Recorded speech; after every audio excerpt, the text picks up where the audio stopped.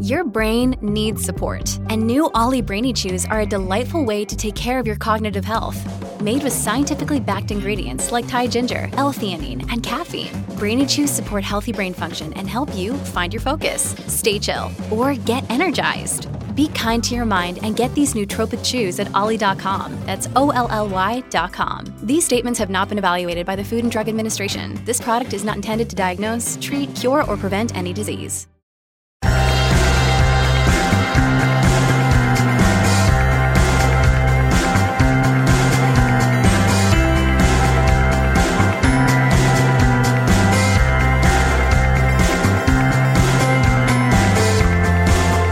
Hello and welcome back to another episode of Beyond the To-Do List. I'm your host, Eric Fisher. This is the show where I talk to the people behind the productivity. This week I'm excited to share with you a conversation that I had a while ago with author, podcaster, speaker, etc. Rob Bell on his book, Be Here Now. Honestly, it may be one of the best, in fact, I know it is. This is one of the best podcast episodes that I've ever had the privilege of recording. It's just, it gets down to the nuts and bolts and just the distilled essence of being productive and emphasis on that word being instead of productive. In this conversation, we talk about that book, we talk about the rhythms, routines, the rituals, and even at the end, the word Sabbath and what that means, and how to incorporate these things into our lives so that we can have more meaning in our work. One of the other words we come across a lot in this conversation is the word craft, and that there is a craft to doing the work that you do, regardless of what role it is. And it can even be a role you have now that you don't see yourself doing forever, but you can approach that role now with the perspective of craft. This doing a good job and doing it well in whatever role that is, all the details, etc. And I just knew I needed to be reminded of that craft aspect of things. And in fact, listening back to this conversation, I'm so appreciative of you for listening to this episode and to this show in general, and that I personally am so appreciative of the opportunity to get to podcast. It is truly one of the things that makes my life fulfilling. And I enjoy doing it, and I enjoy doing it for you, and I sincerely hope you enjoy listening to it. So I will get out of the way and say, enjoy this conversation with Rob Bell. This week, it's my privilege to welcome Rob Bell to the show. Welcome. It's great to be with you. Rob, I've been following you for years and years, and randomly, I think I saw that you were giving away your novel on Instagram. And it said, sign up for the newsletter. And I'm like, oh, that's a good idea. So I did. And then I got this email, and it was the story, you telling a truncated version of the story of your head injury from the summer of 2000. And as I'm reading it, it's sitting there in the coffee shop, I'm fascinated. And then you expand upon it in the new book. And I just thought, wow, it was almost like having a superpower. Oh, I have been doing interviews and nobody has used the word superpower. It's like the head injury was your being bit by the radioactive spider in a way. Oh my, you're piling it on. I love it.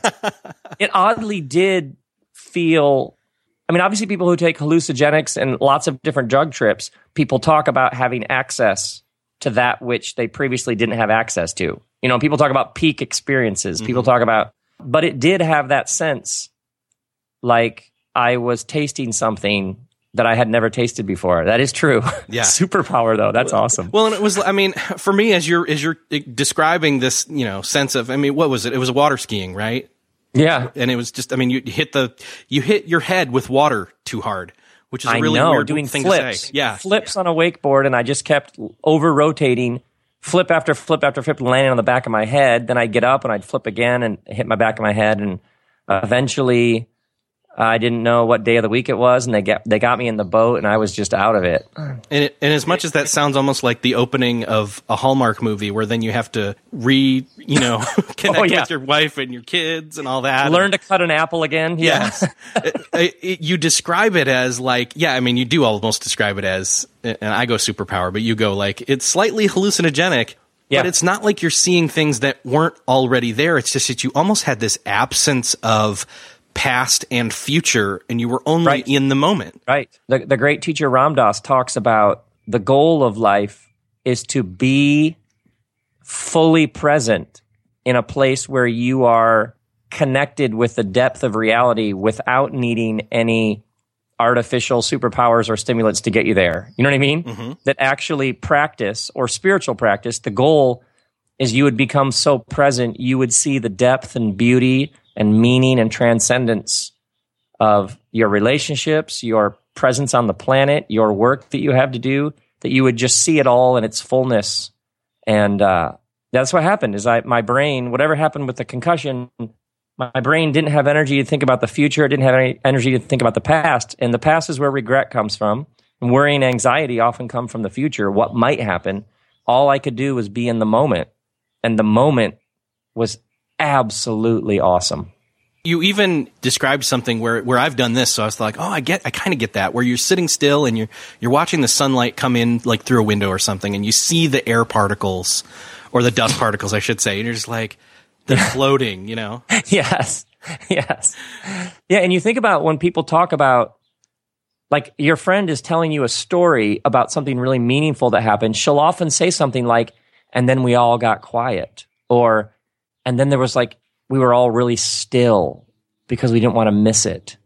That when we talk about the moments when we feel most connected with our lives are generally moments when we describe some sort of slowing down, some sort of quiet. Sometimes there's an emptiness, stillness, and we are just here having this moment, and we're not worried about our inbox, and we're not worrying about Friday night's plans, and we're not concerned that our kid is going to spill that thing over there, which is how most of life is. Your brain is in all these different places at the same time. The thing that surprised me was learning that this happened to you way back in the summer of 2000, like 16 years ago. And yet that was prior to the majority of your being known for any of the stuff that you do these days. And so a lot of what you talk about in the rest of the book prior to the story is you, in a sense, working out, holding on to that superpower as you had like a full, okay, I'll go to the drug trip thing. You had the drug trip in a sense, you know, the epiphany, and then it's like, no, I want to hold on to that. It's fleeting. It's going away. And how do I get back to that and live life every day? Oh man, I'm just telling you, as a writer, you totally get it. You're on it. Exactly. I experienced something, then life went back to normal, which is distracted, stressed, going 100 miles an hour. And it wasn't enough. I was like, I want to live like that, even in the course of everyday life. And I didn't come from a tradition that gave me those tools. I knew work hard, success, achievement, try to get a bigger house, try to help more people. Are more people involved in coming to the thing that we're doing? Great, then we're succeeding. I didn't have any resources for how to be here and nowhere else. And something about the modern world has split us and distracted us more than ever. So the book is in some ways 15 years of what I've learned, or muscles you develop, or tools that you gain, so that you can not feel like your life is passing you by, or you're skimming the surface of your own existence. It's exactly what it was like. Yeah. It kept resonating with me because I kept seeing you were talking about things like rhythm and routines and the Sabbath, all to get back to that perspective, that proper perspective on being where you are. Right. And traditionally, I mean, in lots of cultures throughout human history, you had a ritual, which a friend of mine describes as physical poetry, in essence. What a ritual does is it reminds you, this is who I am, this is what I'm doing here, this is what we're going to do next. A ritual grounds you, and it sort of brings you back to the moment. Traditional cultures had a song, a ritual, a rite, a chant, a dance, a song, a prayer, whatever, had all of these ways to keep you here. But for many people in the modern world, they're cut off from these sorts of practices. So it's just wake up, answer some more emails, go to work, watch some Netflix, go to Target. You know what I mean? Yeah. And you're sitting in an airport waiting to go somewhere, and you were somewhere else. And it's just all, you're here, you're there, you're all over the place, but you rarely feel like you're actually tasting the depth of your own life. So part of it was learning this and understanding these factors that are in play. I love that when you talk about this, you break it down and you go from like phase to phase in a sense of, at one point you're talking about how to work on unstarted or unfinished work that's right in front of you. There's this thing where you go and you talk about how you go and you sit down at your desk, and how that is in a sense a ritual where it's, yes. I've sat down. This is where I work. Yes. I talk about how whatever is that you do each day, there is a craft dimension to it. There's an art form dimension. To being a mom, there is a craft to being a mom, to being a salesperson, to being a podcaster, to being a principal, to collecting trash. I mean, there's an art to all this. And many people in the modern world have lost this, but the physical setting, the tools that you use, the equipment that you use are all part of how you do your work in the world. So one of the things that I've observed is the people that were doing great work and seem to have some level of enjoyment about their path, when I would interview them or go visit them, they often, their physical space was arranged in a particular way. They'd be like, this is my desk, this is the pen, this is the pictures that I look at. And a lot of people, their physical space is filled with all kinds of crap. You know what I mean? There's yes. clutter. They'll say like, oh, it's just so messy. It's shocking how your physical environment affects your interior life. And if you have too much stuff, if you have too much clutter, if your car is filled with trash, there is a deep, I would argue, spiritual connection with your sense of peace, your sense of calm, your sense of intentional, this is who I am, this is what I'm doing, this is what we're doing today. So I begin with like really basic stuff, like get rid of all the crap at your desk so that it's a clean place. And when you sit down, you're like, this is what I do, and this matters, and this is good for the world, and now I'm going to do my work for another day. These sorts of things can radically transform your life. So the rituals that you do in terms of what you sit down and what you're talking about uncluttering so that you can actually do the ritual. Yes. If it's physical poetry, you have to have room to write in the lines. Yeah. And you'll find a lot of people will say, well, like, I got these 6 different things I've started, but none of them are finished, and they're just sort of all hanging around. Pick 2 of them, actually finish them, put the 4 of them in a box in storage, do the 2 so that you have the sense of satisfaction that you did those 2, then pull the other ones out.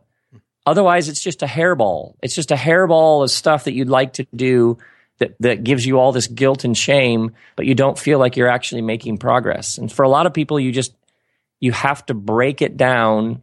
And part of being present is simply, this is what we're going to do today.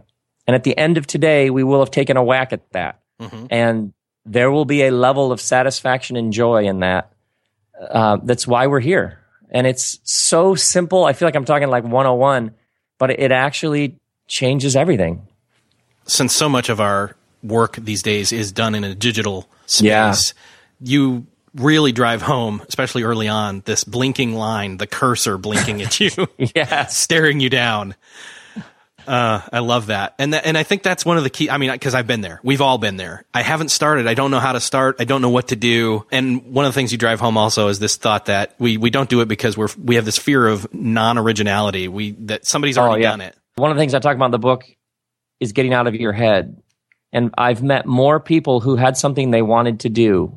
It's like at their heartbeat level, I'd always wanted to try this. But there's all kinds of people who already do that. Yes, but you haven't done it. And they may be saying that, and you may be saying something similar, but that thing hasn't come through you, through your unique challenges, desires, longing, heartache, pain, that this idea that you can only do things that are brand new and original the world has never seen. The world has never seen you. And you will, at the deepest level, fundamentally be a unique expression of whatever it is. So people are like, well, there's lots of school teachers out there. Yeah, but you haven't done that. And when you do it, you will bring your own uniqueness to it. So a lot of the reasons why people are stuck in their lives, it's important to get out of your own head. Who you aren't isn't interesting. Your friend who seems to have more energy and be smarter and have more money, not interesting when it comes to you and your path. That a lot of these head games get in the way of people finding their path. One of the things you talk about is dropping this word just. and having something that gets you out of bed in the morning. I love that because I don't really struggle with getting out of the bed in the morning, really. I like doing that. But at the same time, like, I've catch myself saying the word, yeah, I just got to do this or I just got to do that. And that's just so, like, self-defeating in a, like, you know, right. Like a self-fulfilling prophecy type way. Yeah, it's like you stack the odds against yourself from the beginning. In the book, I talk about, I was so interested the past couple of years, the number of, I'd be doing an event and somebody would raise their hand and they'd say, I got this question. Now, I'm just a mom or I'm just an accountant, but I was wondering, and what so struck me was the idea that you're just this or just that, when the depth and meaning of life comes when you connect with the depths of the depth is when you aren't just a mom, but you are taking part in something much larger than yourself, that we want to be a part of something larger than ourselves. And when we say, I'm just this or I'm just that, from the beginning, we're cutting ourselves off from the deep connectivity of all of creation. And that a lot of times people have already defeated themselves by the language that they're using. The people I meet who say, well, you know, I'm a terrible parent, but I have this question. How are you ever going to find joy in being a parent if your first sentence about being a parent is, I'm a terrible parent? No one has ever raised your kid before. No one has ever tried to raise this kid. So you're learning how to be a parent to this kid. This is a much better message to be telling yourself than you're a terrible parent. So much of being present is about identifying the destructive voices that are playing in your head and replacing them with more true and beautiful messages. And it definitely goes back to the whole finding the craft of the thing that it is what, you know, finding the craft in whatever you do, whether that's something that you've chosen to do or whether that's an obligation, whether that's, you know, you're sitting in your cubicle and that's the job that you can get right now if times are tough, but you find the craft in that. Yes. And what's often interesting is it's often the most mundane jobs that when somebody does them with a sense of craft, is suddenly they leap and you're like, every one of us has been in a store and the person helping us was really on it. They like actually were giving it their best and it actually matters. It actually changes things. And the idea that human beings have this sort of potential and power is just staggering to me. So I just begin with you throwing yourself into whatever you're doing is fundamentally interesting and good for the world. That reminds me of a story that just came to me. It's John Acuff tells this story. He was calling up Apple support. Something was broken in his iTunes, and he's talking to this woman who's, you know, up in her late 40s, early 50s or something. And he says, you know, so why are you doing this job? I mean, is this your, you know, I don't know how the conversation got to that point, but basically she expresses, I love talking to people every day, and I get to learn so much about how to, like, figure stuff out and troubleshoot. Oh, so good. And it's a call center person. And it flips it on its head, and suddenly you're like, even a call center person, and see, even me saying even right there was kind of a just a call center person jab. Right. And it's these roles that people sort of pass over, like, well, I'm made for much bigger stuff. You go do that, and you throw yourself into it, and doors will open. That is how the world works. Well, and the other thing is that if you're thinking that you're made for bigger stuff, then in a sense, because you're aiming only for that and you miss the craft of learning all the different crafts along the way, then when you get up to that place, you're kind of going to be a little bit hollow in some senses. Right. Well said. Very well said.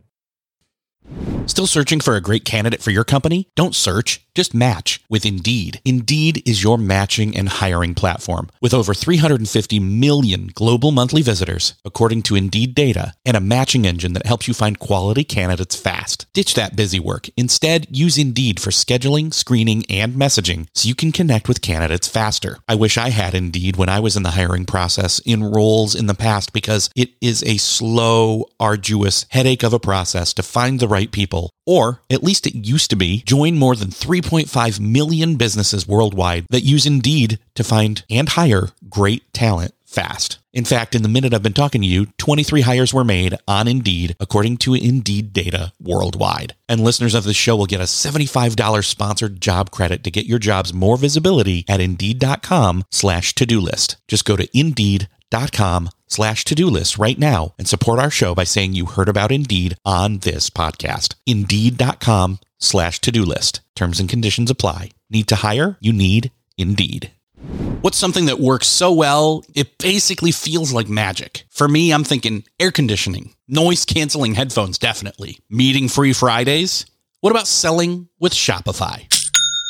Shopify is the global commerce platform that helps you sell at every stage of your business. From the launch your own shop stage to the first real store stage, you don't have to just sell your own stuff anymore. With Shopify Collective, you can curate products to sell from brands you love and give your customers more variety and your business more sales. Shopify is your no excuses business partner. Sell without needing to code or design. Just bring your best ideas and Shopify will help you open up shop. Shopify also helps you turn browsers into buyers with the internet's best converting checkout, 36% better on average compared to other leading commerce platforms, and sell more with less effort thanks to Shopify Magic, your AI-powered all-star. Sign up for a $1 per month trial period at shopify.com/beyond. Again, go to shopify.com/beyond now to grow your business no matter what stage you're in. Shopify.com/beyond.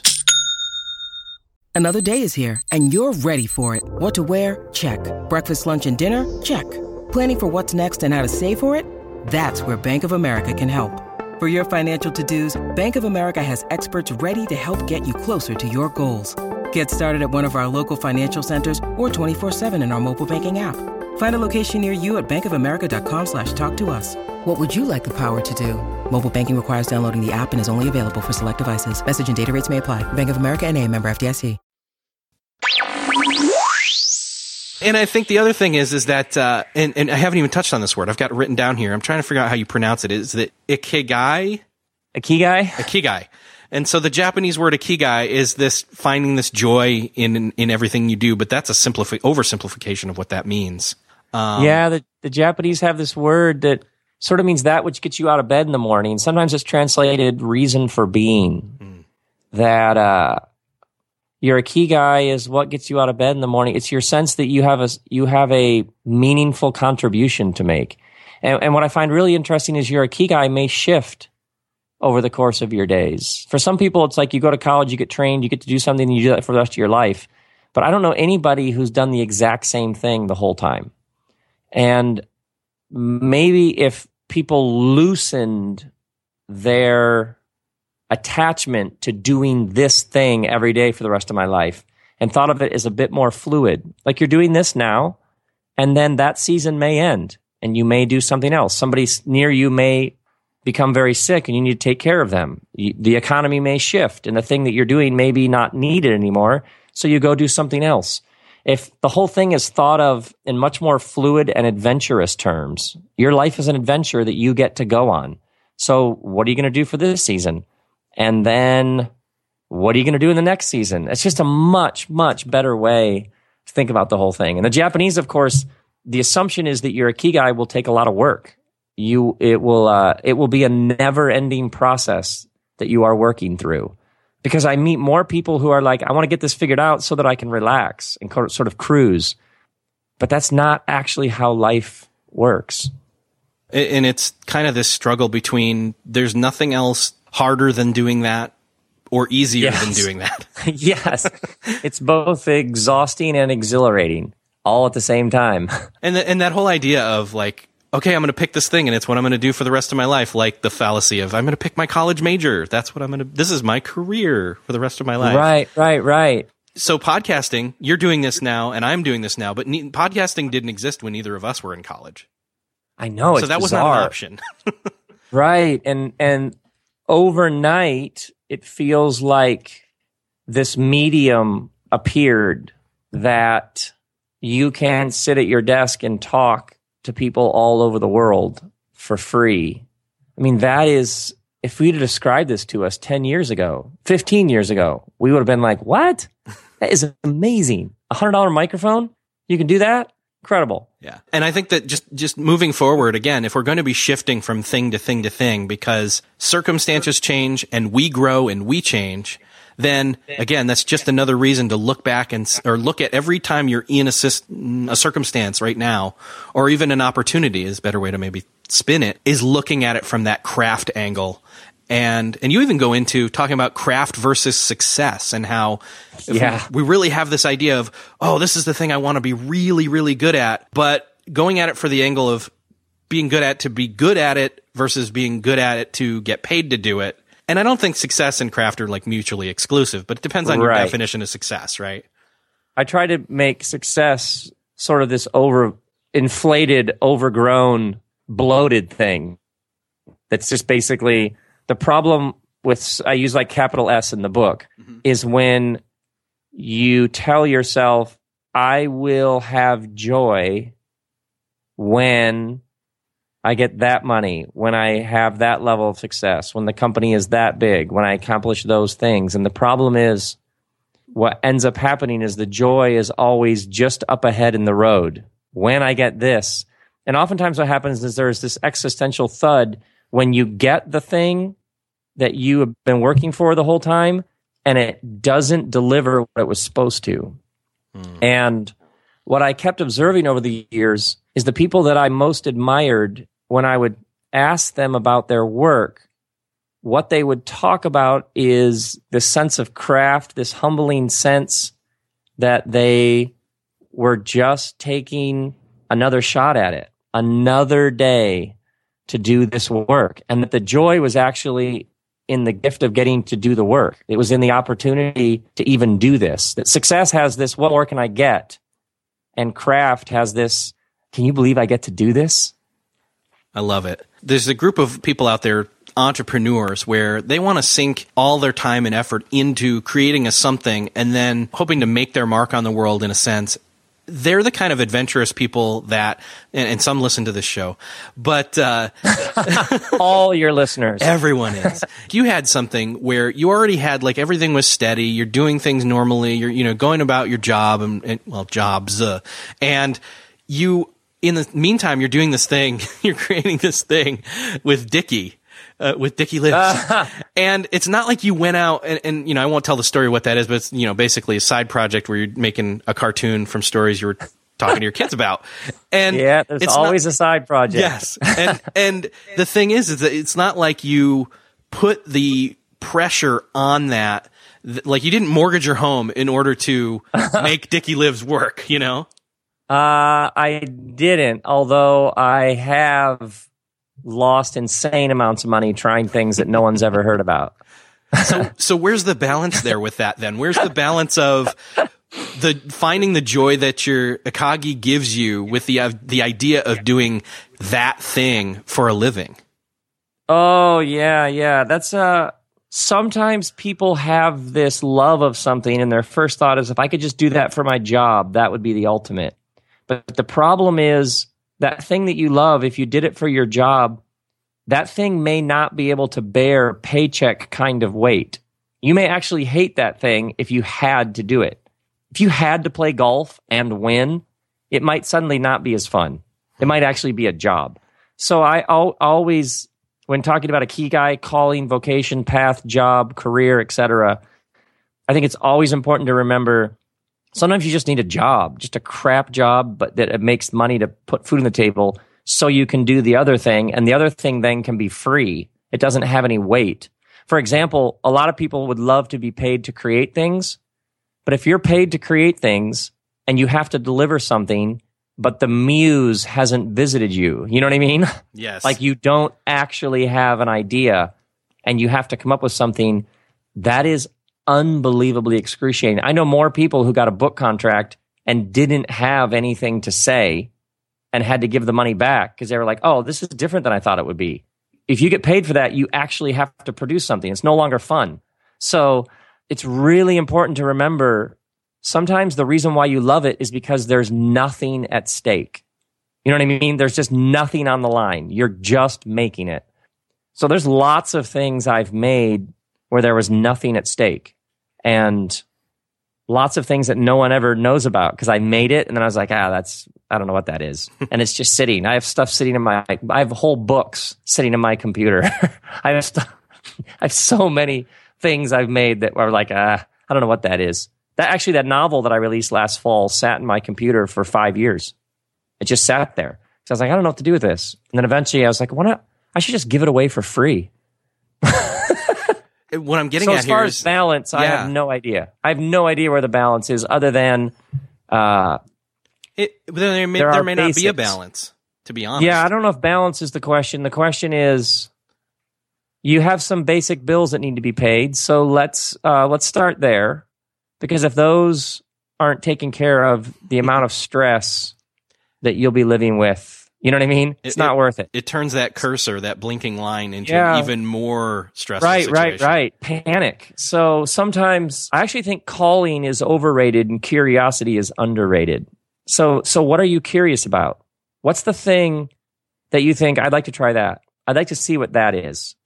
And what space do you have in your life to pursue that curiosity? And sometimes you have more than others.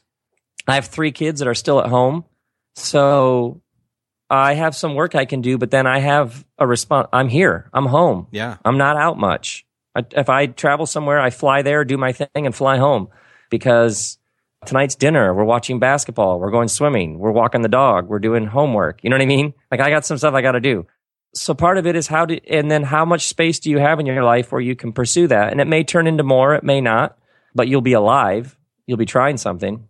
And that's sometimes just one little thing that you're working on is all it takes to feel more alive. That's awesome. Kind of in a winding down here, ironically so, let's talk a little bit about how integrating the Sabbath into your week can also help you gain back or gain for the first time some of that much needed perspective. Yes. Sabbath is an ancient practice rooted in a belief that the universe lives according to rhythm. So you have day and night, inhale, exhale. Your body has sympathetic, parasympathetic. Cells are dying. New cells are being born, 300 million every hour. You have winter, spring, summer, fall. Everything is at some level a sine wave, S-I-N-E, like from math class. Up, down, up. There is a rhythm built in to creation. And if you go every day, all day, never off, phone always on, always working, always going, always answering emails, always answering texts, and never take a break, you are violating the fundamental rhythms of creation. And so for thousands of years, people have understood that a rhythm of work and rest and play, sleep, and then being awake, like these rhythms, if you violate them, you always pay. You wouldn't believe the number of people I've talked to who have great despair. Like, what's the point? I'm burned out. I just find myself sort of gliding through a day, not really into it, depressed. You wouldn't believe how many people I will just ask them, what day a week are you not working, where you just do things that feed your soul? You wouldn't believe how often people will say, I don't know what you're talking about. You know what I mean? Jeez. Every day is just like all the other days. And despair is the spiritual disease of believing that tomorrow will simply be a repeat of today. Despair is when you look into the future and all you see is an endless repeat of this. And so often what we need to be liberated from is despair. And that's what happens when all of a sudden you realize tomorrow could be different. And one of the ways that you practice this, and for many people who would just say, I'm cynical, I'm pessimistic, I don't have hope, I'm kind of bummed about everything, take a day a week and treat it different than all the other days. Turn off your cell phone. Ask the question, what feeds your soul? Go do that. I mean, there's obviously thousands of years of witness to this. It's shocking how much it can transform your life. It's just unbelievable. So that's where in the book I talk about Sabbath is just living with rhythm.